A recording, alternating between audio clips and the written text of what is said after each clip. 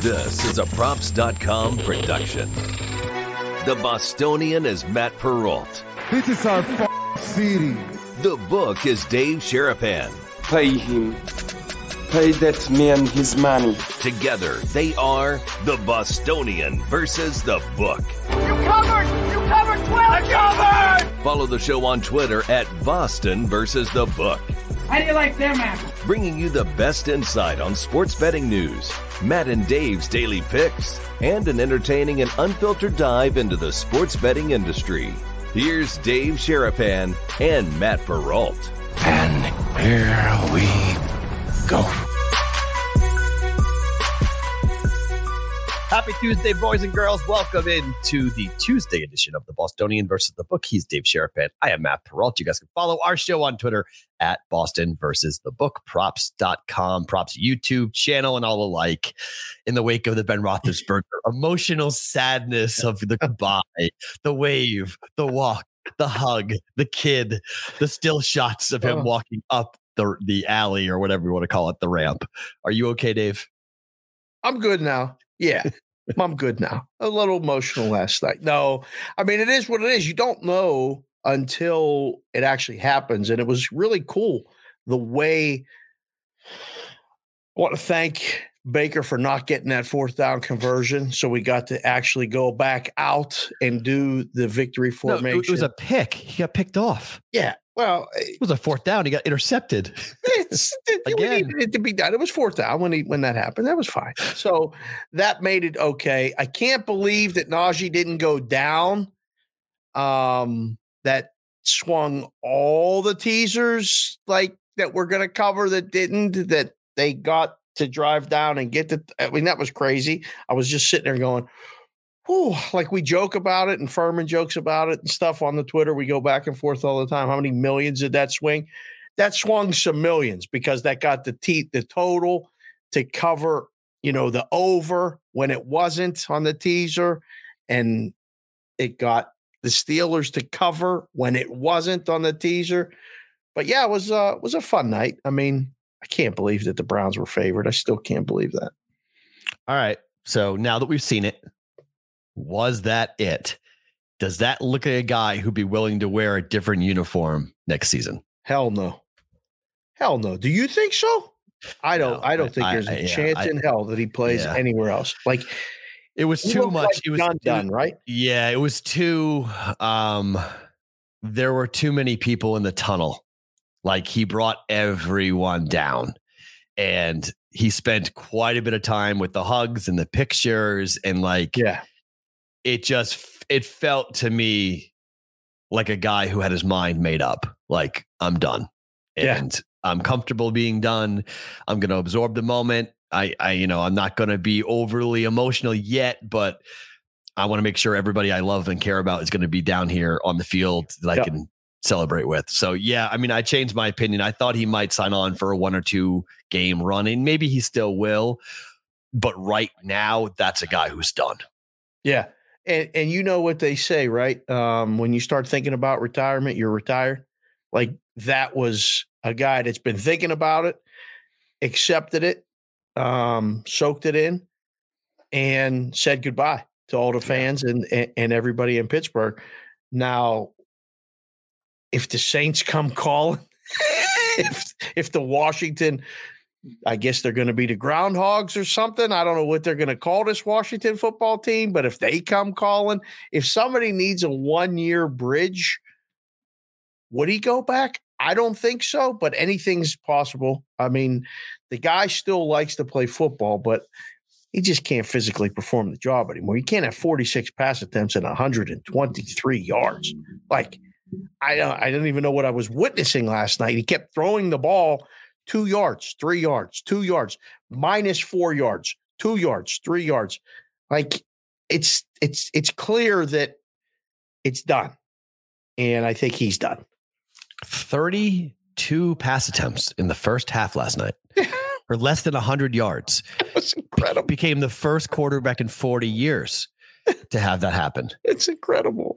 I mean, we talked about it last night. We were talking about the under, and we both liked the under on his pass attempts. He got 32 in the first half. Yeah. Like, what the hell? Well, everything happened the way we kind of talked about it, right? Like Najee got the ball and ran the ball successfully. I have no idea what Cleveland's doing offensively. And we saw a little bit of the Manning cast as well. And they were asking, where's Chubb? Like, where's Chubb? Is he hurt? Like, I was doing the same thing, not watching the Manning cast and going, wait, yeah, okay, good. I'm not the only one that is asking. I don't understand. We talked about it yesterday. I believe it was you and I did so many shows yesterday. When Chubb gets over 17 carries, the Browns are 5-1. They don't give him the ball enough. Yeah, here's the stat, and people were saying to me when I questioned this as to it was intentional. Baker Mayfield threw 38 pass attempts last night, averaging 4.8 yards per attempt.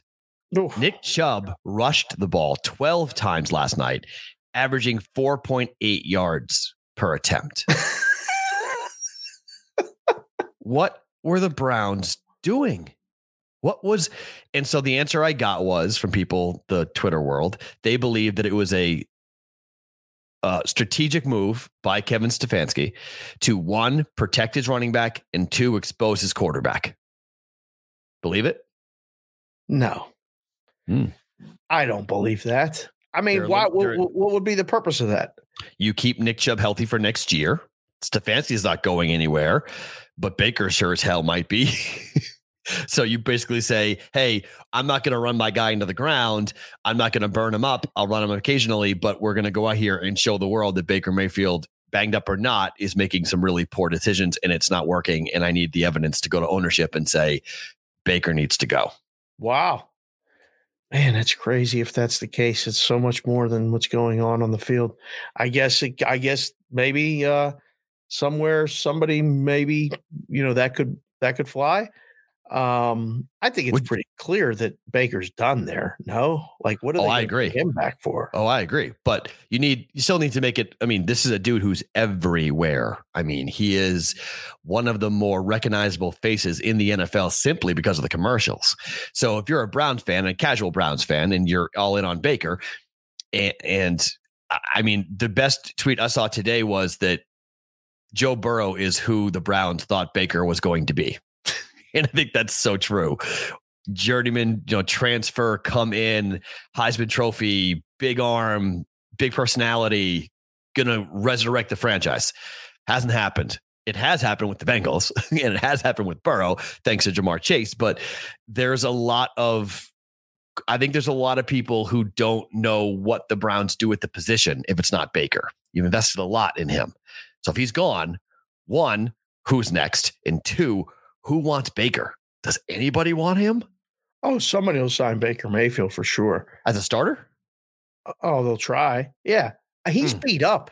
I mean, he's beat up bad. Yep. And when you're physically beat up bad, you can't perform the job. You make bad decisions. A lot of things bad happen. Now, it would be great if the Browns – I mean, they were in the playoffs last year. They were in the AFC Championship last year. He was healthy. They were right there. So these things happen. I mean, but if they have the option to get someone else, I think they might at this point. But I mean, who knows? Maybe they won't. Maybe they'll keep Baker and keep the ship headed that way. I just think I have such a different viewpoint of it because I got to really appreciate the numbers last night watching the Steelers and the Ben, and they never went under 500. Never went under 500 in all this time. Tomlin or Ben or the combination of the two? The combination of the two. Because Tomlin became the first head coach in history of the league to go 16 years without having an under 500 mark record. Right. Yeah. And Ben's been the quarterback the whole time. Right. So you haven't had these swings. There was never a time where it was like, you got to get rid of the quarterback. I mean, I've been talking about getting rid of Tomlin for years. And again, until you come up with something better, I don't think that's always the case. But he's a damn I don't know. Coach. Tomlin's a damn good coach. He's a damn good coach. I like Mike Tomlin a lot. Well, every time you see what happened with Antonio Brown, and then you see what happened with Le'Veon Bell and all this, like he was managing a lot of big personalities and going to Super Bowls with these crazy people, like crazy things happening in the locker room, like just the drama and the different things, and they were still winning games on the field. I mean, he's been a player's coach forever. I think if you ask a lot of Steeler fans, they're like, yeah, I could, take it or leave it with Tomlin. I said it to someone earlier this morning. Wow. He's not Chuck Noll. This is the problem with Bill Cowher and Mike Tomlin. They're the only two coaches that have been with the Steelers since Chuck Noll, and they're never going to be Chuck Noll. Chuck Noll won 4 Super Bowls in 6 years, completely turned the franchise around, and is revered beyond belief. And I don't know how you live up to that standard, but Tomlin is a good coach, and a lot of Steeler fans never really – it took a long time for some of them to come around, and some never will. So here's my question. Steelers are on the road at the Ravens. The Ravens are not eliminated yet. Steelers are alive. Ravens are alive. What at the Ravens scenario, how in the world do they get in? They need everybody to lose. Basically, yeah. I mean, I think they might need ties. Like they're 8-8, so they probably need Vegas and Chargers. No, they need the Colts to lose. The Colts would have to lose to go to 9-8 because Chargers are going to be 9-8 or Raiders are going to be 9-8. If they tie, it's 9-7-1. They still have a better record than the Ravens, who are 8-8. So the Ravens will need to have a tiebreaker with the Colts to get in somehow, some way, with some scenario for them to leapfrog. Indy's got to lose to Jacksonville for a lot of people to get in, but they're still alive. So like going into the game, they both play at 1:00. That's right. That's right. So they're not going to. So the Steelers and the Ravens are both going to play this game straight up. Like they know they have to win to have any shot of even getting the correct, crazy wonk. Can the Steelers go to Baltimore and win? I mean, I guess so. They can. Do I like them to? No, I don't. I as of right now, Baltimore money line. I'd consider the Steelers plus the points. Maybe. I think it's going to get up. It's going up. It's 5.5 now. I think it's going up, but I think it's after that game against Cleveland, they're going to go on the road and beat Baltimore. I mean, Lamar ain't coming back. So really, I don't think so. I mean, would you come back? I think he's beat up, man. He's another, you want to talk about protecting a guy. Harbaugh's got to protect Lamar from Lamar. Listen, man, we ain't making the playoffs. But Huntley might be better than him. Yeah, he's been playing really well. Very well. Really very well. So I don't know. I mean, he had one pick. He was 20-32 for 200 yards and a pick last week. So it wasn't outstanding, but he's really shown himself to be a really impressive quarterback. Just don't turn the ball over. Like that's what they need him to do, because that defense, I mean, I guess they didn't score enough points to win the game last week, but they could have. They should have. I don't know how they didn't beat the Rams. I was watching a lot of that game, and again, we talked about it yesterday. Yeah, they just couldn't do much in the second half. Stafford throwing them picks, man. I can't get it out of my head. I can't unsee it. Like the Rams aren't winning the Super Bowl because Stafford's going to throw a crucial pick. It's going to cost them a game. They're one of the few teams I think can go to Green Bay and win and take them out, but I think Stafford's going to, throw that bad interception that's going to swing the game. All right, before we get to some more NFL things, I want to get your take on this. So last night, 3-0. Yeah. I had it. I had 3 bets, and I did not bet on any of them. You didn't take the Heat? You told me for sure you were taking the Heat. Didn't take any of them. Didn't bet the Magic at +14. They lose by 4.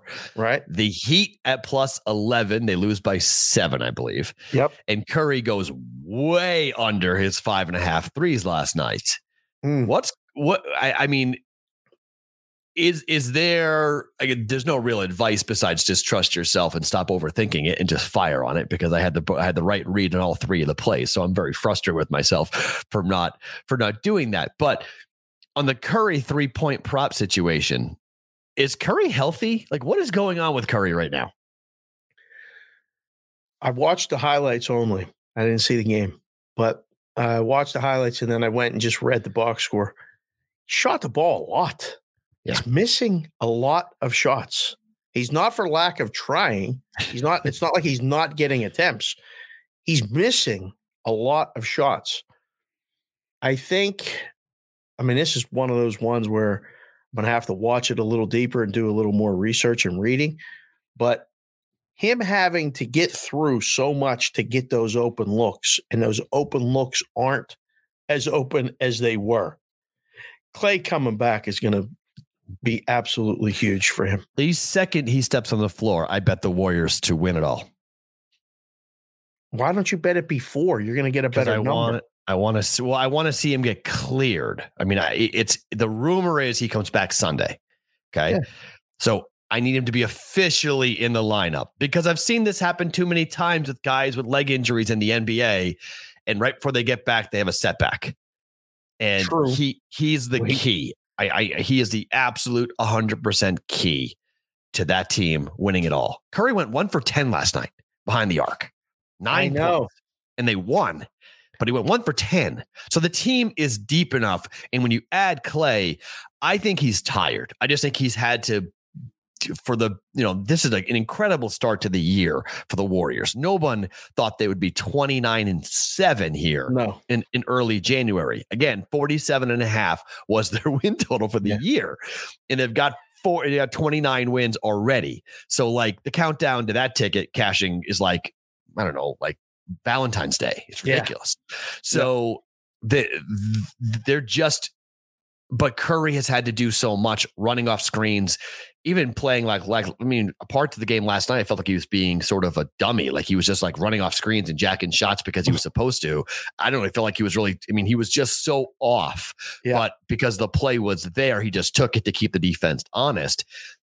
And then everybody else went crazy. And then he had a ton of supporting help, and the bench got going really well. Wiggins goes for 22 points. You got 10 for Porter off the bench.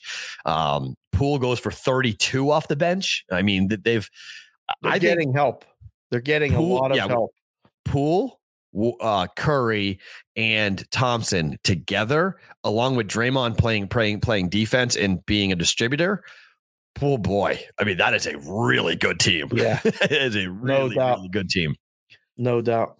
So you're not betting, that's fine. Like you can't, once you don't bet, so a lot of people fall into this trap, and you're probably guilty of it because you've been on this streak with the juice and all this other stuff. I'm 30-15-1 over the last 13 days. That's good enough.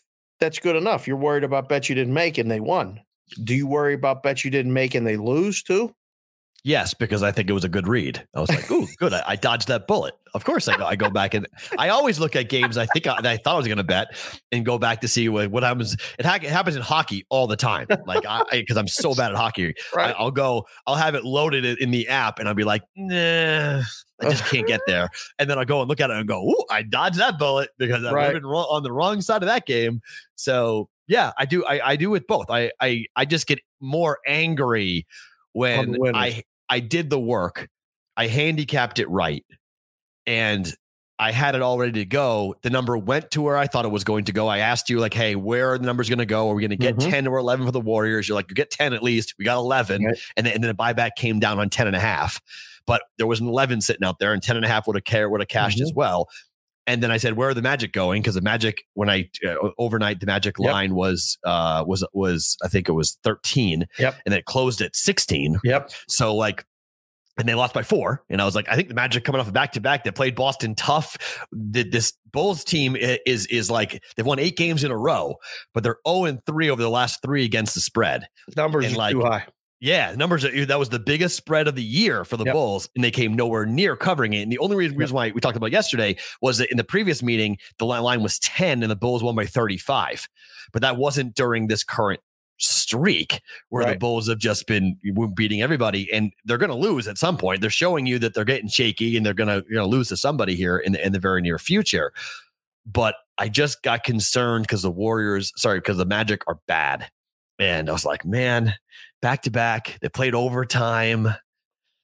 It was a fade on the Bulls, and the Magic got me nervous. And then they were there all the way to the last possession. They were in that game to win it potentially on the road. They almost beat the Bulls last night, lost by 4, and with 2 free throws with like 8 seconds left. Do you sweat the non-bets either on the phone app or on the watching the games, just like you do the actual bets? Not the same way, but I definitely want to see. Like, I was watching all those games last night. I watched the Warriors game, I watched the Bulls game, and I was like following along, going like, ah, damn it. Like, it was just like, I had it. Like, I did the work. I put the 15-20 minutes in to really break it down and get both games. I spent, a good 45 minutes on both games combined, and it's wasted time. No, it's good in my brain. It helps me going forward. Right.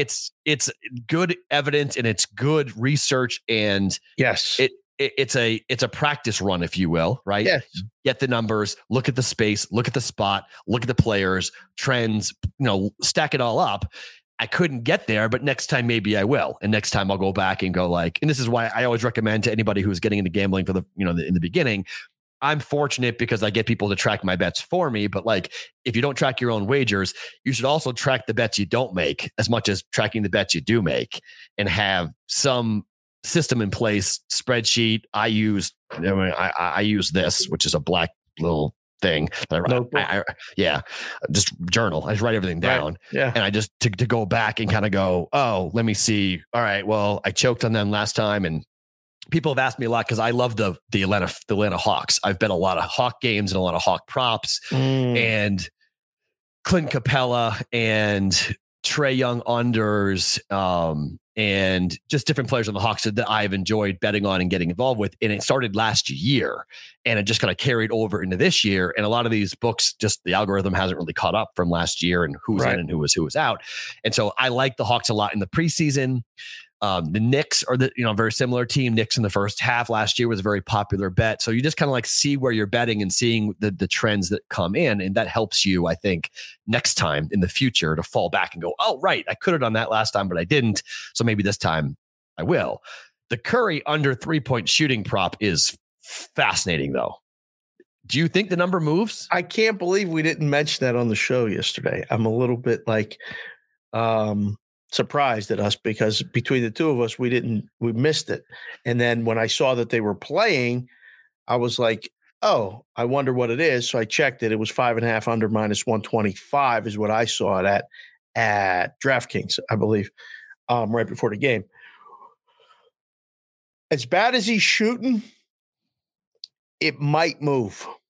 It might move the next game, and or in a game or two. If people start betting it under, they're going to have to move the number. You found the perfect sweet spot as far as the bets, right? 5.5. But, more and more people are listening to the show every day. And maybe more and more people start betting it and stuff. And we start, we put it out and a bunch of people see it. And then books are going to be like, all right, yeah, it's gone under. Well, let's count out of 9. Well, let's just count it here. Let's go back to the 30th of November for Steph Curry. Okay. 30th of November against Phoenix, 3 of 14. Okay. Then the next game at home against Phoenix, 6 of 11, over once. Okay. Next game, 5 of 17 against San Antonio. Okay. Next game, 7 of 13 for Orlando. Okay. Next game, 6 of 13 against Portland. That's 3. And then the run, 3 of 14. 5 of 15, 5 of 14, 5 of 14, 4 of 12. We go almost 3 weeks without him going over. Then he goes 8 of 14 against Memphis 4 times. Then 5 of 16, 5 of 14 against Utah. He goes 6 of 12. 5. And then last night it's 1 of 10. Since the 30th of November, Steph Curry has gone over 5 times over 5.5 threes. The lion's share under for this. Number ain't moving. No? I don't think so. I mean, again, it's going to be if 10-5 to the under, and we're not moving the number. I would move the number. I think I would go 5? to 4.5. Well, I would go. Wow. Well, I mean, I could go 4.5 and juice it a lot. Okay. Or just go to 5 and keep it flat. We talked about this before last week. I'd rather put it 5 and keep it fair and get a lot of bets on it. I mean, if I could have put 4.5 and juice it minus 150, what's the purpose? Like, people don't feel good about making that bet. And 5.5 under. 5.5 under now is minus 135. I mean, just based on how many times it's gone under. I mean, I'd make it minus 140. Rather just move it to 5 and let people bet it over. And if it falls 5, it falls 5. But it's going to move. He can't keep going under. But Clay's coming back. Does that help or hurt?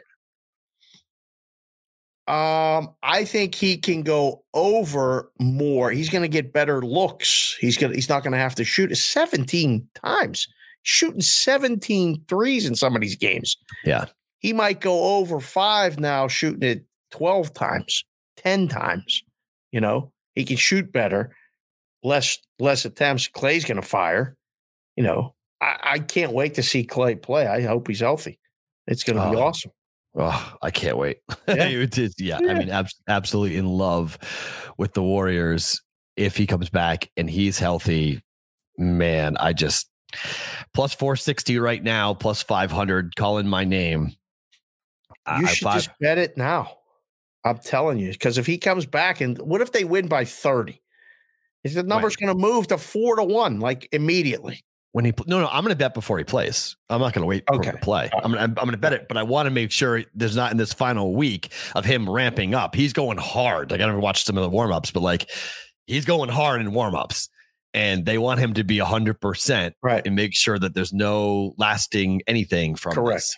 So I want to make sure that we don't see a tweak, a turn, something happens, a setback of some point. I hope not. Please don't. I don't want to see that. I would agree, but I'm not betting it until we have Klay Thompson has been cleared to play on Sunday in his return, first game since blah, blah, blah. And then we go. And then I'm in. And then I'm in. Okay. Full unit plus on Warriors to win it all at 5-1. I am 100% in on that. All right. Let's get to some football conversations here, because there's some really interesting stuff going on right now. The Titans are the 1 seed right now. They get the bye if they win on Sunday. All they do is get a win, beat the Texans, and they're in 1 seed. Yes. Why are they 12-1 to win it all? Okay. So a couple things. One, might be somebody kind of taking an opinion on the first game that they play. If all the seeds win, they get the 4 seed, right? 1-4. Mm-hmm. They get Buffalo. Okay. They got to beat Buffalo. Then they got to beat Kansas City. If the seeds all hold. Right. They're going to be dogs at home to Kansas City. They're going to be dogs at home. Kansas City's going to be a road favorite. And the Buffalo game is going to be close to pick. I mean, Buffalo's odds are lower than Tennessee's odds to win the Super Bowl. That's why. So, books are going, wait a second. The other thing is Tennessee went through that down stretch, especially when Henry got hurt. They were 25-1 a week ago to win the Super Bowl. They were 25-1. People went out of their way to go get the Tennessee money. Some books, and some respected guys that I know went and grabbed it. And some of them have that lack of buying a ticket on them remorse that you just expressed, because they didn't get the Tennessee money, give themselves an out of 25-1. So I think some books are still looking for Tennessee money because they're so heavy with Kansas City money and they're so heavy with Buffalo money. That isn't there value on the Titans right now at 12-1? 100% there is. There was huge value before everything happened the way it did on Sunday, and it was 25-1. So they cut the price in half, but there's still value on it. I looked at it yesterday. I was like, wait a second. Why are the Titans not the second choice behind the Chiefs. I understand the Chiefs have to be the favorite. One, because you got the most money on them anyway. Yeah, right. And two, they're the only team I think that's going into Tennessee and being favored.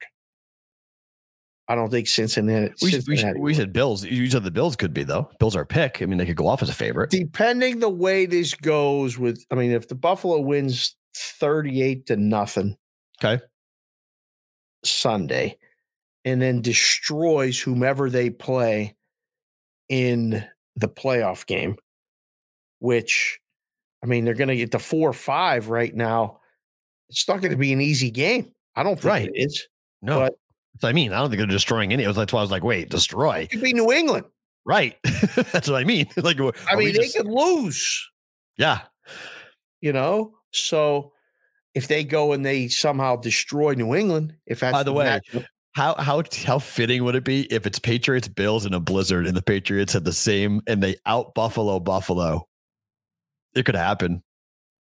I can't wait for it to happen. It would be unbelievable. The Patriots go and out Buffalo. If it's 30, it's -10, windy, nasty. It's the same type of crap they played in the first time around. And they run. And they run. And they run. And the Patriots beat them again. And they can't stop them. and the Bills can't pass because it's windy and it's snowing. Yep. And it could happen again. So to be honest, if they're going to play Buffalo, I want the game in Buffalo. I don't want it in Foxborough. Why? Because I want the weather. Oh. I want the lake effect snow. I want the wind. I want Buffalo January weather. I don't want New England. I don't want 40 degrees and sunny, which is very possible in January in New England. Give me that lake effect nasty. I want the game in Buffalo. It's a crazy thing to say, but I would prefer, if the Patriots are going to face the Bills in the first round, I want the game in Buffalo. Well, when you look at the games this weekend, the Buffalo's the largest spread of all the games, 17-point favorites against the Jets. There's no way they're losing this game, right? No, come on now. No, that would be the only way they would lose the game is if Sean McDermott pulled all his starters and just thought the game was over and it wasn't. And there's some ridiculous, all of a sudden they got to put Josh Allen back in the game. And that would be the only way. But no, the Bills at home against the Jets. No, the Jets can't wait to get to somewhere warm. They're all going to have flights booked out of Buffalo to Aruba and Cancun. Right. Yeah. They're getting the hell out of there as soon as that game's over. Yeah. There's no way. So the game will be in Buffalo. Yeah. Which I'm happy about. If it's the Patriots, because the Patriots, I got to think about the scenario because. Well, can the Patriots be lower than the 5? If they lose. Oh, they have to lose. They have to lose to Miami. Yeah, they lose to Miami and the Colts win. The Colts are 10-7. The Pats are 10-7, and the Colts would be ahead of the Patriots. Oh, they'd lose the tiebreaker, and then the Patriots would have to play the Bengals. I think so. Yes, because that was the case before the Colts lost to the Raiders. The Patriots were going to play the Bengals on the road. Okay. Which, again, that's my Zach Taylor versus Bill Belichick dream. I might like that matchup better for your Patriots. I would agree with that wholeheartedly. 100%. 100%. Pats can handle Jamar Chase. I would be a little concerned about the other receivers. You put J.C. Jackson on Jamar Chase. You then would go ahead and run a couple of safeties. I think the tight end could be a problem, but you would make Mixon be the star. You would force them to run. Oh, by the way, Baker Mayfield will not play Sunday for the Browns. So he's having surgery. He's done for the year. Yeah. So that's not a huge shock, but just FYI on your handicapping going forward for the Browns game this weekend. Baker will not. Bengals before. Yeah. It's probably actually helps Cleveland because they got a healthy quarterback playing. True. Yeah. In cases, that's people have said, Baker's play Case Keenum anyway, right? over Baker and then run the football. Since he's flipped to being a 3-point favorite now because of that. That was fast. Wow. Pulled that down to go. Speaking of playing, it sounds like Waller is going to play for the Raiders. I saw this morning. I texted you about it. I took the -120 in the +3 for the Raiders. Mm-hmm. How far do you think this number is going to drop now? Because it sounds like Raider money's coming in. Now I haven't seen a 3-point spread like the Steeler game yesterday in a long time, where it was pick one around there. It goes all the way up to Cleveland -3.5. It flips all the way to Steelers -3 and comes back at the end. When that game kicked, Cleveland was back to being pick or -1. I haven't seen that in a long time. This game opened 3. You grab 3. I don't think it gets all the way to pick, but I think it comes down. It might get down to 1, Chargers -1. I don't think it flips. Unless we get some big news, Eckler and all these guys can't play. But if everything stays straight up, I think you do get the Raider money early, and then you get the Charger money late. Although we're here in Vegas, it might not go back. It might come down.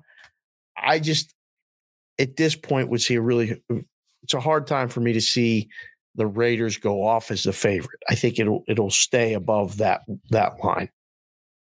Yeah, I just took it because I like the 3. People were saying hopefully it goes to 3.5, and I'm like, it's never going to go to 3.5. Hell no, it's never going 3.5. So once I saw the -120 and the Waller news that he is probably going to play, I was like, okay, that's a huge deal to me, because getting that dude back changes their offense. Renfro gets to be far, far more dangerous when you got Waller on the field, and then you've got. Moreau's played well as a tight end. You got another tight end option. They're using more of Marcus Mariota, which I like a lot in short yardage situations. Yeah. They're just hot, and Jacobs is running hard, and he's healthy. They're just a hot team right now. And I mean, there's going to be a 4th down call that the Chargers are going to make, and you just hope that the Raiders defense keeps playing well. And we should look at betting that. Actually, that's a good idea.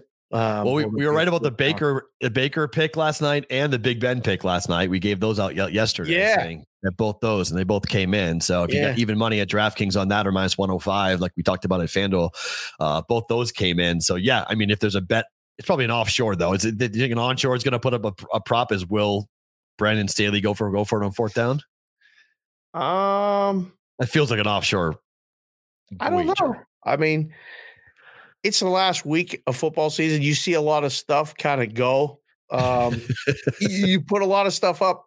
I know we used to do this. You're a little more loose with your restrictions because there's only so many games left now. It's only playoff games. So sad. You're like the last week, you're like, put it up.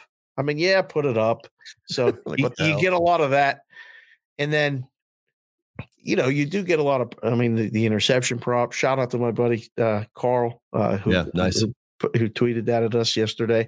You do a lot of fun stuff the last week. And we got 2 games Saturday. I still can't figure out why the Dallas and Philly game got flexed to Saturday. And now we get the COVID news with the Eagles. The line steamed all the way to 7 and it totals 42. You might see some props in that stuff. That you normally wouldn't see. Does that game matter? Cowboys, Eagles? Position. They're playing for seeding. Okay. But they're both in. So. It doesn't. The in-out thing, I think, is the most important thing. Yeah. And, you're playing for 5 seed or 6 seed. Not the division, though, right? The Cowboys win the division. Cowboys are in. Yeah, the Cowboys are the Eagles can't win the division, so it's not really seeding, right? The Cowboys are 11-5. They're going to be one of the top 4 seeds. They're getting a home game. Yeah, I think. Yeah, the Cowboys can't be the 3 seed now, right? Or can they? They can, because they lost to the Cardinals. So straight up, the Cardinals at 11-5. The Dallas, that's weird. So Dallas is because Cardinals aren't a division leader. That's why the Rams are on the division. So technically, as long as the Rams win, the Cardinals aren't dead to win the division. They're still actually alive here to win the division at 11-5. If the Rams lose, the Cardinals can win a division with a win and a Rams loss. Well, we'd have to see what the tiebreaker. And I have to go to the tiebreaker, because you'd have Rams, because the Cardinals are 4-1 in the division. Rams are 3-2. So straight up, they're 1-1, right? So that's 12-5, 12-5. Rams lose, Cardinals win. 12-5, 12-5. Head to heads 1-1. Next would be the division, which is 4-1. 4-1 Cardinals, 3-2 Rams. So yeah, Cardinals win the division. Oh, if that happens. So the Rams have to win the division and win to get the 2 seed. So it's an important game there. They've got the head-to-head win percentage on Tampa. So if Tampa wins 12-5, Rams win 12-5, they can't catch the Packers. Packers are 13-3. They're the 1 seed. Right. So, that game does matter for the Cowboys. It matters for the Cardinals, matters for the Rams. There are some games that do actually matter, but does the margin matter? I mean, Eagles are in, but they're 9-7. San Francisco has the head-to-head over the Eagles. So they're the 6 seed. Eagles are the 7 seed, but you've got a New Orleans team and a Falcons team that's still alive. Or I guess Falcons are eliminated. New Orleans still alive at 8-8. New Orleans wins. They go to 9-8. They need San Fran to lose. San Fran to lose to get to jump over them. Okay. So Eagles would win at 10-7. They'd go to 6. They would go to the 6 seed. Oh, Saints win. Saints go to the 7 seed. 7 seed. Okay. Yeah. So there's still some ramifications. I mean, the Niners could go beat the Rams. Why not? I think Shanahan is, I think, 6-2 against McVay. Yeah. He owns him. Like he's beat him consistently, beat him already this year. So Jimmy G's not playing though, is he? Nope. Doesn't look like it. Trey Lance probably is playing here. Bad spot. True. Big moment for the young kid though. Beat the Rams. That'd be big. Step up. It would be, but I mean, obviously the betting market agrees with that. They took the points yesterday. That's down to 4 pretty much everywhere. So All right. So tonight, LSU will have 39 scholarship players against Kansas State. It's ridiculous. They will have 2 walk-on quarterbacks and a converted wide receiver who was a 3A high school legend in Louisiana. Was an unbelievable athlete, but he converted to a wide receiver for a reason, because he's really a runner, not really a thrower. 39. We'll do this in Better to Book It here, but any interest in the Texas Bowl tonight between K-State and LSU? I think I'm going to be curious to watch it, at least to see how it starts and how LSU handles it. I'm interested. Over 20 guys have opted out. Their head coach is fired, and they have no quarterback. Their two best defensive linemen are out. Both starting linebackers are gone. All their cornerbacks who are going to be NFL prospects are out. The only group that has talent is wide receiver. Their wide receivers will be there for LSU. Is it time to stop the bowl game after? 100%. Like it's New Year's Day and it's done. Until the championship game. Like enough with this. This one was a pain to book. Nobody cared. The interest was low and handle. It's on a Tuesday. I mean, yes, it's football, but we're done. We're done. It's over. And now LSU's done. 39 kids. For people that don't know, 85 is the number normally of scholarship players that you have on your team. They have 39. Everybody's like, yeah, peace out. I'm done. I ain't playing. I ain't coaching. I ain't coming. Yep. Yeah. We're you guys go. I mean, it feels like you're feeding the right to the Lions, right? Well, Skylar Thompson, the quarterback for Kansas State, they were 7-3 when he was there. He's back. K-State will have their full complement. No one's out for K-State. They haven't won a bowl game in 4 years. I mean, hyped up. Oh, they're going to be jacked. It's an so SEC team. Up. SEC team you can take down on national TV. I mean, this is, I mean. Can they score enough points to cover the spread? We'll hold on to that. We'll hold that thought. Okay. All right. Better to book it. We'll that question will be answered coming up here. Okay. In the next couple of segments. Okay. So we'll hold off on breaking that down fully. All right. So Washington is going to have a new team name. You kind of teased it a bit here. Shouldn't they just call it the Washington Football Club? Are you serious? Yeah. Steal it from soccer, WFC, and just call it WFC. It works. Like that? Yes. It works. I like it a lot. Keep the logo. I mean, keep the colors, keep the burgundy and gold, and just come up with some creative logo for your team. I mean, it's the Cleveland Browns. We have a football team named after a dude. Like, what are we doing here? What if you aren't going to use the Red Tails? Okay, the Washington Red Tails is what they should do in honor of the African American pilots in World War II. Okay, if they aren't going to do that, which Snyder's just whatever, he won't get told what to do. I think he's doing it simply because people are telling him he should do it. So he's like, screw you, I'm not doing it. And, the piece of work that guy is. Mm-hmm. And then, so now, like, what are they? This is going to be an awful name. This name's going to suck. There's no way they come up with a good name. I just was at the store last week. We're looking at stuff, and I saw the Cleveland Guardians. Yeah, for baseball. And I was like, ugh. But you know why? You know why, though? There's a whole history there with the Guardians. I understand. The bridge, the two big things on the bridge. Okay. All right. I mean, it's going to be so hard to replace the name for the general fan that's going to replace that name. Like, it's going to be hard, whatever they come up with. Like, I saw groundhogs. I saw something else. Really? You're not serious, really? Yeah, no, yeah. Groundhogs. The Washington Groundhogs. Yes. Yeah. That's what I mean. They're gonna screw this up. Like, WFC is sitting right there. Just change the T to a C, and you just lean into the soccer and lean into the younger generation.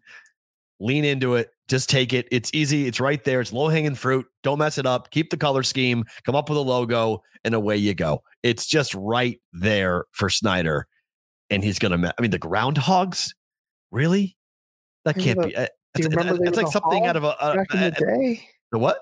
The nickname of the team was the Hogs because of the pig, because of the offensive lineman. Yeah, like groundhog. You want to call them the Hogs? Fine, call them the Hogs. The Washington Hogs. Okay, fine. That's. I mean, we have a college team called the Razorbacks, so why not? I mean, we have already named after feral pigs before. Right. So go ahead and all right, that's fine. If you want to do that, it's better than the Groundhogs. I mean, like, you kidding me? I saw that last night, and I was like, oh, wow, really? They're going to go there? I have no idea. I don't know. Maybe the FC is okay. I just don't know. What do you just put the letters FC on the helmet or on the merch? Sure, or what do you do? That works. Yeah, I mean, you do it in football all the time. The WFC. You do it in soccer / football all the time. It is a. First of all, stop calling soccer football. We know the difference. It's not football. It's that you don't ever in your life call soccer football. Fine. You do it in Euro football. So in by the way, we should never have called American football because the stupidest thing ever. But try to explain to your 7-year-old daughter why we call football very football. Hard. She literally she goes, wait, I don't get it. When do you use your feet? And I was like, when you kick the ball. Yeah. So, but soccer, use your feet all the time. Yeah. Right. That doesn't make any sense, Daddy. Nope. Makes no sense to any of us either. It's typical American baloney. It's just dumb stupidity that we are. But to me, if you're looking at how to brand and market your team and trying to bring your team into the 2022s versus being in the 1970s, which is what the old name was, it embraces a lot, and it gives you. I mean, no one uses really the scarves all that much in the NFL. You could easily do that, and that could be your thing. I think that's super cool to have that. Maybe I'm watching too much Ted Lasso, but I like that idea. And I just think there's a chance to do some cool stuff with a different type of name and a different type of angle from a marketing scheme. There is from that angle. Then going with like the Groundhogs or like, I mean, Sporting Kansas City is a team. I'm not saying you come up with like something like that, which I found to be really odd. Like Sporting, like that's way too Euro. Yeah. But you've already gone to the WFT. So I don't think it's that hard to go to the WFC and just change the team to a C and away you go. They want a nickname for merch and whatever. I understand that point, but like Groundhog doesn't do it. I love like baseball is the Washington Senators and the Washington Capitals. So I don't mind going along with that theme of like the nation's capital, try to come up with like the Washington monuments. I've heard people suggest that. I don't mind that. It's not great, but it's better than the Groundhogs. Right. Right. They're going to mess this up. That all I'm saying is 100%. whatever name they choose, it's going to be disastrous. 100%. Yeah. I don't know what they're going to choose. And so doing it Super Bowl week, they're going to announce the team name. So bad. Like Super Bowl week, like anybody really wants. So Carl says the final 8 names are Armada, Presidents, Brigade, Red Hawks, which I like, Commanders, Red Wolves, Defenders, and football team. It can't be Red Wolves because another team owns it, much like the Golden Knights here. Any of those you like? Commanders? God, I can't do Commanders because of this. It's so I'm forgetting the name of the show on Hulu. What's the show on Hulu with the red hat with the white hat and the red scarves? The Commanders are the evil people on in that show. Yeah. So I'm forgetting the name of that show, but I just had it on my tip of my tongue. Shoot. Anyways, but yes, that's I don't mind Commanders, but those are the bad guys. Armada I don't like. No. Handmaid's Tale. There it is. Jeez. Had to get my brain right. So the Commanders on Handmaid's Tale, the Commanders are the bad people. So it's okay. All right. So I don't really love Commanders, but I get the name. I don't mind Red Wolves and Red Hawks. Like I don't mind playing. Yeah, those aren't bad. Those aren't bad. We can get into that.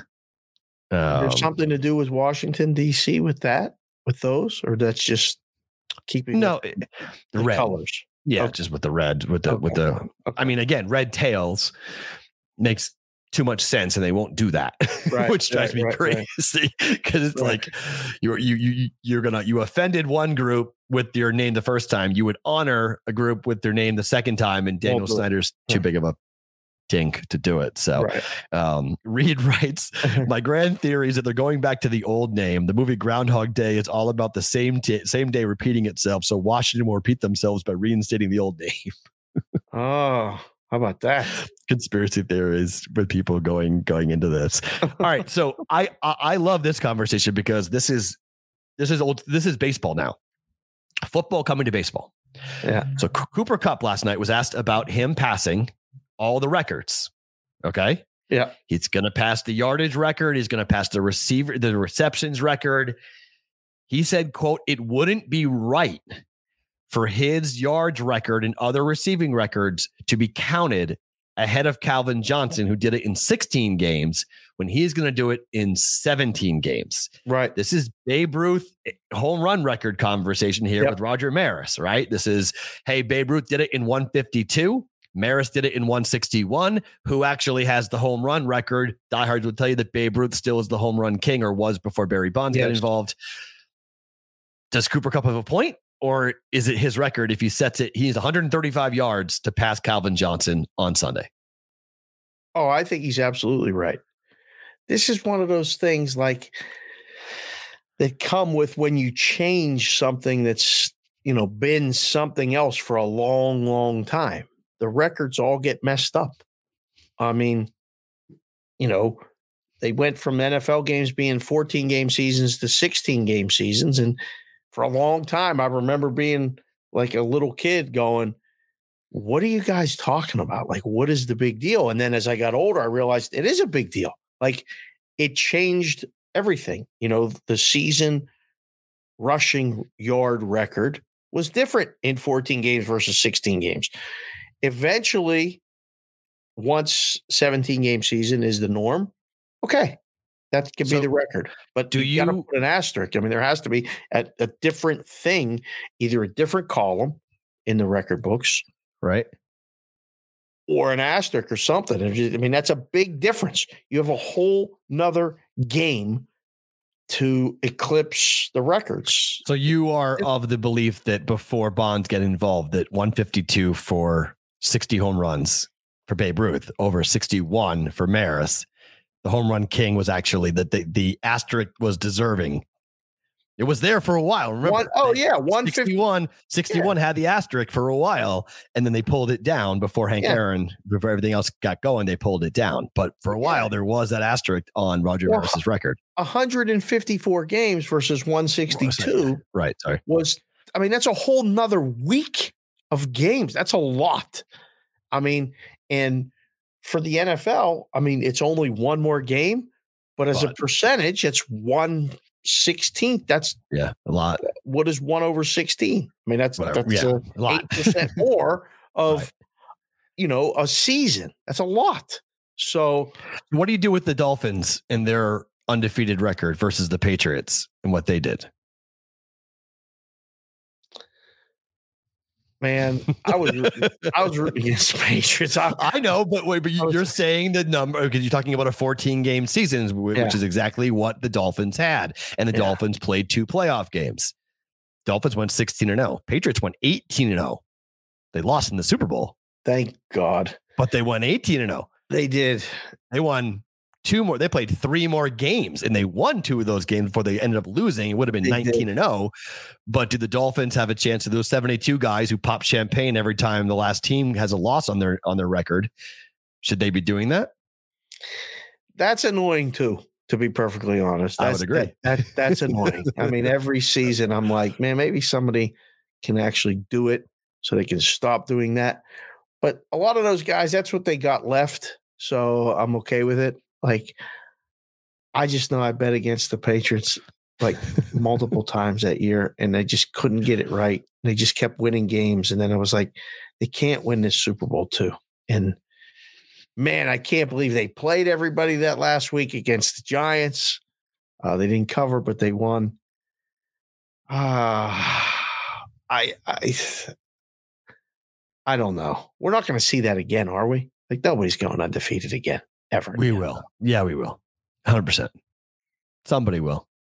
Somebody's going to run a regular season undefeated in the NFL in our lifetime. We're going to see that again. Yep. I think somebody will run it. Somebody. I mean, at some point, records are made to be broken. I mean, I know, but the way they be some super crazy. Yeah, I mean, 18 games is hard, obviously. So it's getting more and more difficult. We're adding levels of difficulty on top of it. So we're making it more complicated and more difficult. But I think somebody will run the table. Somebody will have. I mean, heck, it could be the Chiefs at one point. I mean, Mahomes got a long time to go. He's got a lot of great talented players. If they somehow built an elite defense, their division's okay. It's not great. The conference is changing, but I mean, those types of the next Mahomes goes so right. Oh yeah. For 17 games, you have to get all the breaks. You have to stay healthy. It just seems like it was. I mean, the Steelers did it. What, they wwent 12-0? Was that last year? It was last year. They were 12-0. Then they fell apart. 11-0. Yeah. 11-0 to bet against them every single week. I was like, I know they are not good. I'm watching this team. There's no way. And then, everybody got very healthy off of the last few games for them because they were clearly not that team. I don't know. I'd be hard pressed to see anybody going undefeated in the NFL regular season ever again. Do you bet Cooper Kupp over 135 yards on Sunday receiving? The big number. 135 is a big number. Who are they playing? They're playing San Francisco. Yeah. No game. No, he does not get the record. No, I don't think so. Do you? They're going to force feed him. Yeah, but that's what, I mean, it's not like it's 78. I mean, it's 135. How many times has he gone over 135 this season? Not many. I think once. I was going to say maximum 3 times without looking. Let me see. I think I saw this yesterday. He's only gone over 135 once. Let's see. Cooper Kupp. His average is 102 or something. Yeah. Some of that. Just over 100, right? Yeah. So here's where he's gone over 135 once. Yeah, he had 163 against the Colts in week 2. He had 130 against the Giants. Oh, no, twice. Sorry, twice. 156 against the Detroit Lions. So Lions, but that was way back on Halloween. No, sorry, on the week before Halloween, on the 24th of October. He had 136 on the nose against Seattle. So yes, you're right. 3 times. Yep. 136, 163, 156. So 3 times he's gone over 135. I'm betting under. Total's 44. San Francisco's playing. San Francisco doesn't own them, but he had 11 catches for 122 yards in the first meeting. Yeah, they're going to limit his yardage. I mean, they may not limit his catches, make volume catches. 13 targets in that game. 11 catches, 13 targets. Damn. This dude's been targeted. He only got targeted 7 times against Baltimore. Ravens did a good job of taking him away. Still had 95 yards, right, and a touchdown. But they really tried to take him away, and he still got 95. But targets, it's impressive. Since he's going to him, and he still can't stop him. Every game has been in double digits for targets, except for 2 this season. Strong, man. A high of 15, but normally it's 10, 11, 12, 13, 10, 12, 13, 13, 13, 10, 10, 10, 15, 13, 13. I mean, like, it's literally like, Stafford drops back. It was like, where's Cooper? and then he moves off to the next receiver. But the first read is Cooper Kupp, like every pass play. Is that his prop number? Have you seen that number? For receiving, no one has props up yet, but that's going to be his number. They're just going to put it at 135 and say, go ahead, or maybe put at 140 to screw people and say, go ahead and bet it. But no one's going to put a prop on a normal. No one's putting a normal prop number up for Cooper Kupp this week. That would be nuts because everyone would. I mean, it'd be a waterfall coming in at 105, 106, 107. What if you put up 115 and a half? Still a waterfall of all over. It's got to be at least, I think it's got to be 125. The only question is, do the pros come in and hammer under like you're talking about? That's what I'm saying. Like, I know they do. If the pros, if you put up this number and you start at 125, 130, and the pros come in and start avalanching down on the under, that could drive the number down dramatically. Mm-hmm. But it's going to be one-way action from the public. I mean, it's going to be just every prop bet is over. Receptions over, yardage over, touchdowns over for Cooper Kupp. I got to check this every day now. I'm curious what the first number would be. That's a very interesting discussion because I know 100% if I put up 135, I'm taking multiple limit bets at least to 125. I mean, there's guys that would be. We know them. You know them as well. We know these people. If we tell them we can bet a nickel on these props, they're going to bet us a nickel, and they're going to ask us what we're moving it to, so they can bet it again. And then we're going to ask, what are you moving it to again? And I'm going to be like, all right, we missed with this number. Like we made in trouble. So let's guess. What is the opening number for Cooper Kupp yardage when the props open? What's the opening number? What's the contract and set or the record? 135. 135 receiving yards to break Calvin Johnson's record. And it was 110 last week. Like I think it was. Yeah, it was 110. No, I bet. And then it went 110. Yeah, it was 110.5 is what I bet. Okay, and it didn't get there. It was 105. Right, but that was the highest total for him for the season. Correct. Was 110.5. I mean, the first number that came to my mind was 115.5. I think it might be that. We can't put it 120. So Kupp 115.5 or 119.5, I think. So Cooper Kupp is 11 catches shy of tying Michael Thomas for the single season receptions record at 149. 11. So, okay. So don't you just set the number at 11 because of targets? 10.5. Okay. 10.5 there. Yeah. One-way action. You're getting one-way action on the over. I let them bet the over. Like, I mean, they're going to 11 sets the record. 11 ties the record. All right, maybe we make it 11. Maybe we make it 11 over minus a quarter or something. And then 135 receiving yards to tie the record for Calvin Johnson. All right. I would make it lower than that myself. I would, but only because I know what they're going to bet. Not because I don't think he can't get it. Right. Because I know what they're going to bet. He has a chance to become the fourth player in the Super Bowl era to have the triple crown: receptions, touchdown receptions, and receiving yards. Wow. How cool would that be? Jerry Rice, Sterling Sharp, Steve Smith are the three players. Wow. I would have got Rice. I would have got the other two. I wouldn't have gotten Steve Smith. I would have gotten Sterling Sharp only because I remember it, but not Steve Smith. Wow. 2005 with the Ravens. So you have Jerry Rice 1990, Sterling Sharp 1992, and Steve Smith in 2005. With the Ravens? I believe so, right? Wasn't that with the Ravens? Panthers. Had to be the Panthers, no? Okay. Maybe Steve's. Let's see. Steve Smith. I don't know. Panthers. It's and Steve Smith. You're right. Yep. Panthers. Yeah. 2005. Yeah. Panthers. 103 receptions. Wow, that's a low number. 103 receptions, 1563 yards, and 12 touchdowns. Yeah. You know, weird year. Was? Do you remember? Delhomme? Jake Delhomme. Yeah.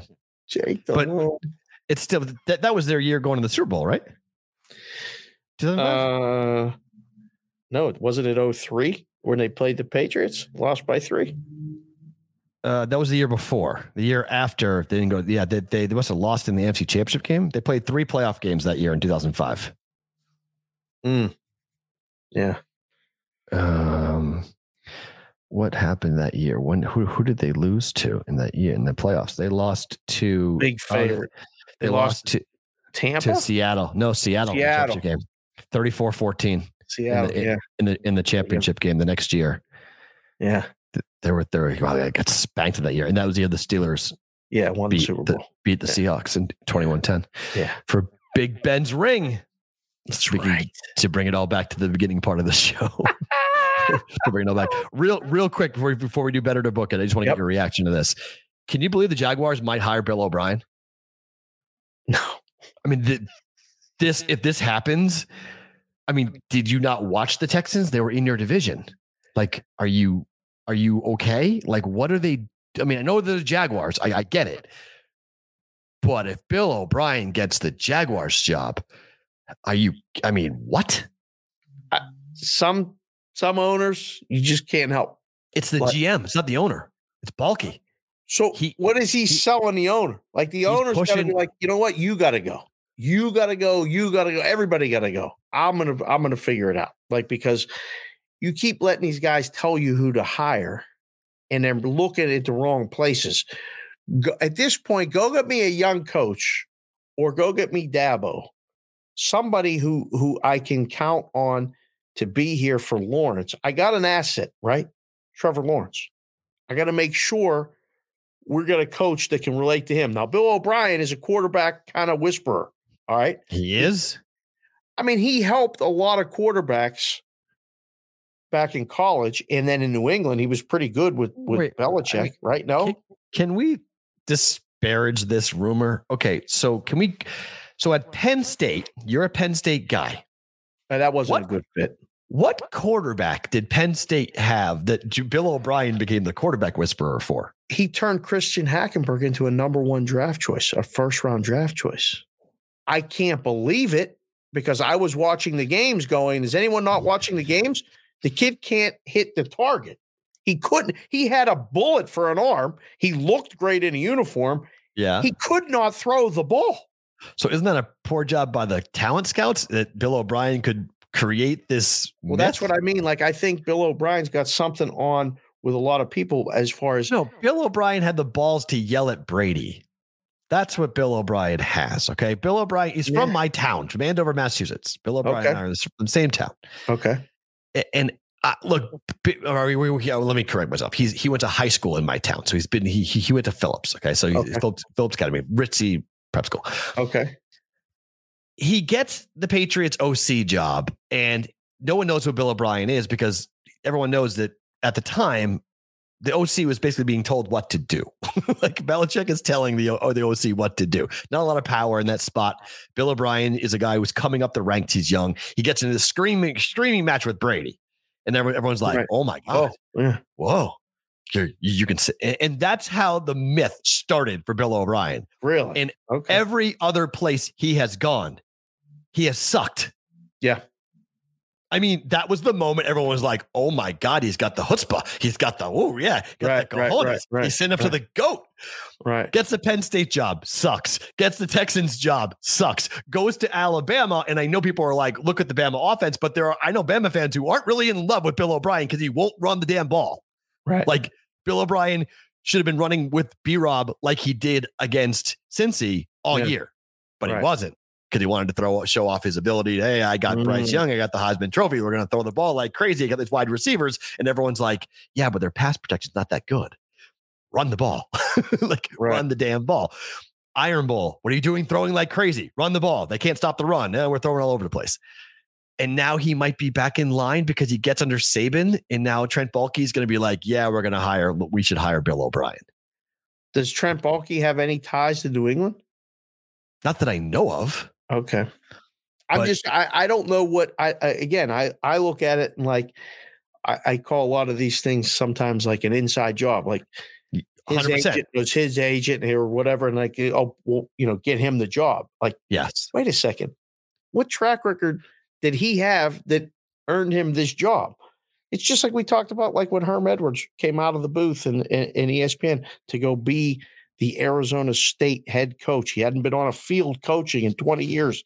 But his agent knew the president of the school at Arizona State. And they're like, hey, man, Herm will do it. Oh, really? Herm will do it? Yeah, give Herm the job. Okay, yeah, Herm got the job.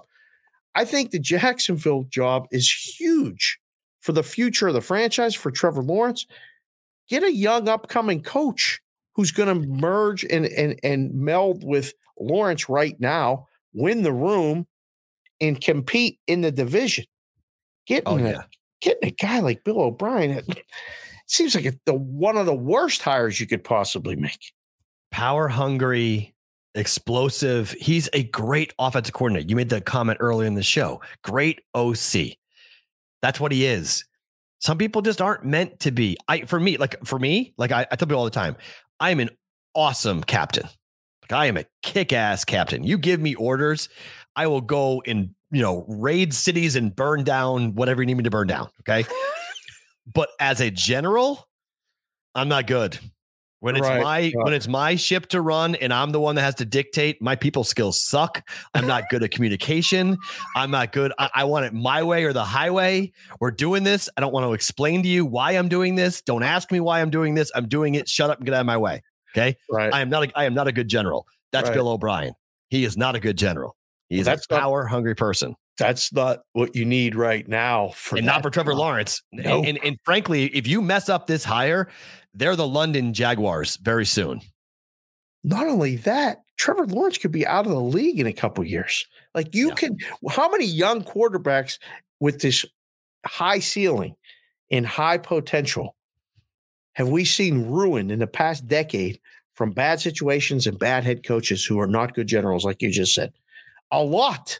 If you don't change and kind of conform to what you got, that guy's out of the league or a journeyman backup for years. Like he's just sitting on the sideline in the uniform with the clipboard going, man, what could have been? I don't know. But I think Jacksonville's at a really, crossing point, right? It's huge. It's a huge, it was a complete, utter disaster bringing in Urban Meyer. I don't want to be the guy following the guy, but they can't mess this up. I don't think they can mess this up. I would agree. Yeah. All right. Time now for Better to Book It. It's going to be a quick one. Only two bets to get to you, and they're all in the same game. We teased it earlier. We're talking about Kansas State going into the Texas Bowl against LSU. It's a bad number. Okay. This number was 3.5. CLV Society. If you're on 3.5, you're on 4.5, you're on 5.5, welcome to CLV Society. Okay. You are right there in the band playing along. They put me up in the crane, by the way. I saw the picture this morning. What the hell? That was me. Good. I did that. Well, you took the picture. me and SoCal DGen created that. I made it black and white, and he put the CLV Society across of it. So that hashtag CLV Society is, if we're going to do shirts, that'll be the first Bostonian versus the book T-shirt that we're rolling with for us on our album covers. And so I'm on the wrong end of the CLV Society. Oh God! I got to the highest number, but I don't care because LSU ain't scoring today, and I'm going -7 Kansas State, betting it or booking it. This is so ugly. All these games to pick from today, you picked this one? It's the only football game. I don't want to bet basketball. You want to bet college basketball with 5 games getting canceled in the last 3 hours? No. College basketball is the hardest thing in the world to look at. Nightmare right now. Oh, absolute nightmare. All right, just so we have something to talk about tomorrow, I'll book it. I can't stand it, but I'll take the best number possible on planet Earth. I'll take the 7.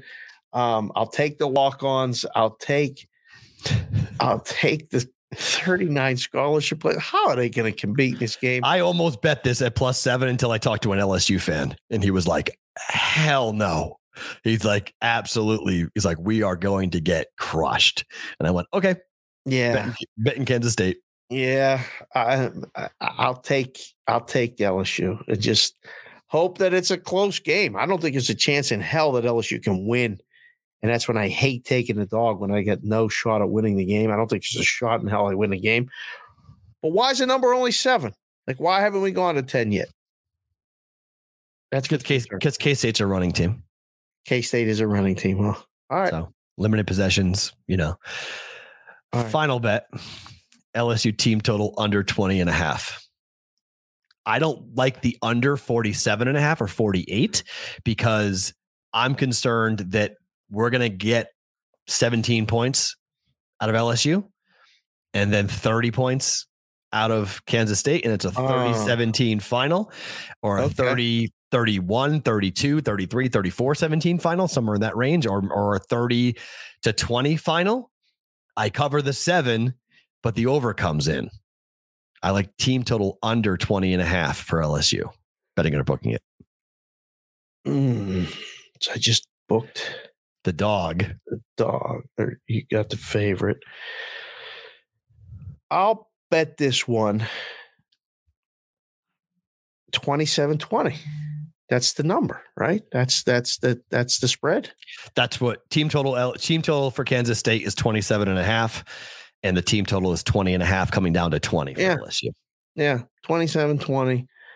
So it falls 23-17, 23-20. I like the under in the game. So I like, we'll bet this one. Team total under. If LSU scores more than 20 points, your first bet is in jeopardy. Correct. 100%.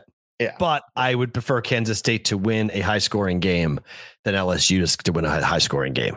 There ain't no way in hell LSU's winning a high-scoring game. I don't think there's a way in hell with that situation the way it is. I don't think there's a chance. If it wasn't the quarterback, like it was a backup quarterback or second-string quarterback, even third-string quarterback, I probably would agree that. Right. But this is 2 walk-ons and a wide receiver. They're going to run Wildcat tonight, like against a K-State team that's fully healthy with everyone. They're coming with their team. And at one point this year, K-State was a pretty good bet. They were beating some teams pretty good in the Big 12. Right. And they're coming in, Skylar Thompson, they're coming in to win. They're not coming in here just to like, oh yeah, we're in a bowl game. Like they want to beat LSU. Beating LSU looks great on the recruiting pamphlet. For sure. This is a big spot. All right. I'm already not liking my booking. I don't think LSU is going to score. And it's the 39 scholarships, but it's also the fact they don't have a quarterback. Thus, they don't have an offense. Their leading running back is out. Their wide receivers are there, but who cares? They can't throw the ball. 2 offensive linemen are out. The entire secondary is out. I mean, there's 2 safeties that played that are there but you have all the cornerbacks who are gone. The 2 best run stopping linebackers are gone. The 2 best run stopping defensive linemen are gone. I mean, and the head coach is gone. The offensive line coach is coaching this game for LSU tonight. Like this is, I've never seen a team like everyone's like, peace out, man. I'm out. I don't need to be here. It's insanity. I've never seen a game like this for an SEC school, right? Where everyone, you can say, well, hey, a second string kid at LSU probably has a chance to be a decent Big 12 team. No. Maybe LSU has sucked the last couple of years under Orgeron. Yeah. So like the recruiting ranking says the kids are good, but I don't know. I'll take a Skylar Thompson led K-State team that actually wants to be there, that can run the football. The kid was 7-3 as a starter before he got hurt. Oh, he's back. We'll know early, right? Oh, early. I think we'll know early. So we'll have it on, and I'll be like, all right, this would be one of those ones in the book where I'd be like, all right, put on a hockey game. Like we're done. We can't watch this anymore. I don't want to watch this. We're dead. We got no shot. We'll just pay all the tickets and just, do the halftime and just keep it low and just get it done, and because it could be this could be ugly. This could be, sounds like from the sounds of it now, it could be 31-10, and 10 might be a gift for LSU. Yeah, my call is 27-6. That's my call. 27-6. 2 field goals for LSU? Yeah. Not even a touchdown? Okay. I don't think they throw a touchdown. I think LSU is going to be alternate team total under. You should look at 14. Yeah, I mean, okay, you can get all creative, but I just think there's so many unknowns about LSU. I mean, as I said, the wide receiver playing quarterback is an LSU high school quarterback legend. He threw for 4,500 yards, ran for 2,000 yards his senior year. It'd be a hell of a story, no? Yeah, it would be an amazing story. That's what I mean. That's why I'm not going to get involved, other than I don't want to go exotic and get all committed to this game and then watch some, Rudy type come up, and all of a sudden it's like, where the hell did this kid come from? We don't want that. Yeah, I don't want that. So I'll take my 1 unit loss and just tip and cap and move on. Right. Versus getting overly committed and having something completely unbelievable happen and burn me, and I'm dropping multiple units, and it's just I'll tip my cap and be wrong just on one unit if I have to. Yeah. I know what today is for you. What the best thing about today is for you, but what you say it. You already tweeted about it. What? Today's the last day. Today's the last day. Winter break is over. Yeah. Tomorrow morning's going to be brutal. I mean, because the 2 older were the youngest one and the oldest one stayed up last night. They had friends over. I mean, me and Jessica went to bed. I don't know what went on, but there were multiple girls over here last night. They were watching movies. They were playing games at the table. I'm like, school starts Wednesday. And they're like, yeah, where's Mama? I said, she already went to bed and I'm going to bed now. And they're like, all right, well, we're staying up a while. And I was like, okay, school starts Wednesday. So I got up early. Madeline, my 7-year-old, said to me, I'm not going to school. I'm not getting up on Monday. So you're going to get that 3 times on tomorrow morning. I warned my wife on the way out the door today. I said, you're waking him up tomorrow. I can't do it because I'm trying to book myself on another show early in the morning. So I'm busy. So Daddy's working. Oh, he can't be bothered. Because between the hair ties and then what are you wearing and all the other stuff, the chaos that goes on, and then getting them breakfast and all that other stuff, 2 hour and a half of the wake up and getting ready. I don't even want to deal with it. So the favorite thing about today is that today is the last day of winter break. Tomorrow we're going to start fighting the chaos. Plus we got softball practice tonight. So really? Freezing, but we're back on the field to start getting ready for tournaments. I believe at the end of this month, we're going to go play in a local tournament. So we'll be in town, not traveling, but back on the field. So I got to get loose, get my arm loose, probably pitch some BP a little bit tonight or something. Who knows? Yeah. For me, it's a quick one, but I will say this is a selfish thing and maybe a little bit of a jerky thing to say, but the best thing about today is that I'm not on the East. I don't live on the East Coast and I don't live anywhere near I-95, where I did live there for a long time. And I've driven on I-95 on the East Coast for a long time. Did you see what happened last night on I-95? I did not. People have been on the highway for 20 hours. What? Parking lot. There's a guy, I put it on Twitter. There's a dude who's calm, who's more calm than I could ever imagine being. Goes, we've been here for 20 hours. I haven't seen a state trooper in 12 hours. I haven't seen a tow truck in 14 hours. I have a half a tank of gas left and I haven't moved. And I turned my car on for an hour and then I shut my car off for an hour. Turned my car on for an hour to get heat, shut my car off for an hour. I could not imagine what's going on. Like. Ice storm. Oh, that's has shut down the highway. They can't get on. They can't get off. Have you ever had that happen to you? Yeah, but it's happened to me in Omaha, in Iowa, and it happened to me in the Midwest. It hasn't happened to me on the East Coast, but it's awful. I'll tell a story one day about me and a referee driving together from Omaha to St. Louis down closed highways one year for Arch Madness. He was working ice. I was covering it. I'll tell that story sometime, but it's the most insane, hysterical story of my life. I'm a media member driving with one of the guys who will work the entire tournament, including the final of Arch Madness. he was, I'll tell a different day, but remind me someday to tell you that story. That story is unbelievable with me and a referee. Oh, yeah. But so I'm so selfishly, best thing about today is that I'm in Vegas and I'm not in Virginia today because it is. And it's been cold here, but yeah, I don't miss the ice storms and stuff like that. Like stuck on the freeway. That's terrible. Absolutely awful. Hours and hours and hours stuck there. Stranded. They've gotten out of the car. They've walked around. I mean, like I was saying to Teresa, can't get off the freeway. Like they shut down the 95. I was in Aberdeen, Maryland. I was coming home in 1993, and they shut it down. And they had it blocked and said, "Everybody off." We slid down the off ramp. I'll never forget it. Wow. And I parked at some like Best Western. We didn't move for 3 days, but it was the second weekend of March Madness. All we did was watch basketball, order Domino's pizza we could walk across the street and get. And I went and saw CB4 with it was one of the worst movies of all time. But I didn't move because of an ice storm. But they didn't let us go they didn't open the freeway for Parkway for 3 days. Like, what are these people doing? And it's funny because by 11 a.m. this morning, East Coast time, they started to just be able to drive after being stranded for 15 hours. Oh, Tim Kaine, the U.S. Senator of Virginia, was stuck until 8:30 on Tuesday morning, 19 hours after he had left D.C. to drive home to Virginia. Yeah. I mean, that's where it started, Richmond, Virginia. And I got all the way to Aberdeen, Maryland, and they said everybody's off the freeway. But like they don't have salt. They don't have the stuff that we have up in the Northeast and in Pittsburgh and places like that. So when it snows or ice like that, you're done. You can't move. Stuck on the freeway that long. Yeah, between exit 104, just north of Richmond, all the way up to exit 152, south of Dumfries in Virginia, if you know the area, 50-mile stretch.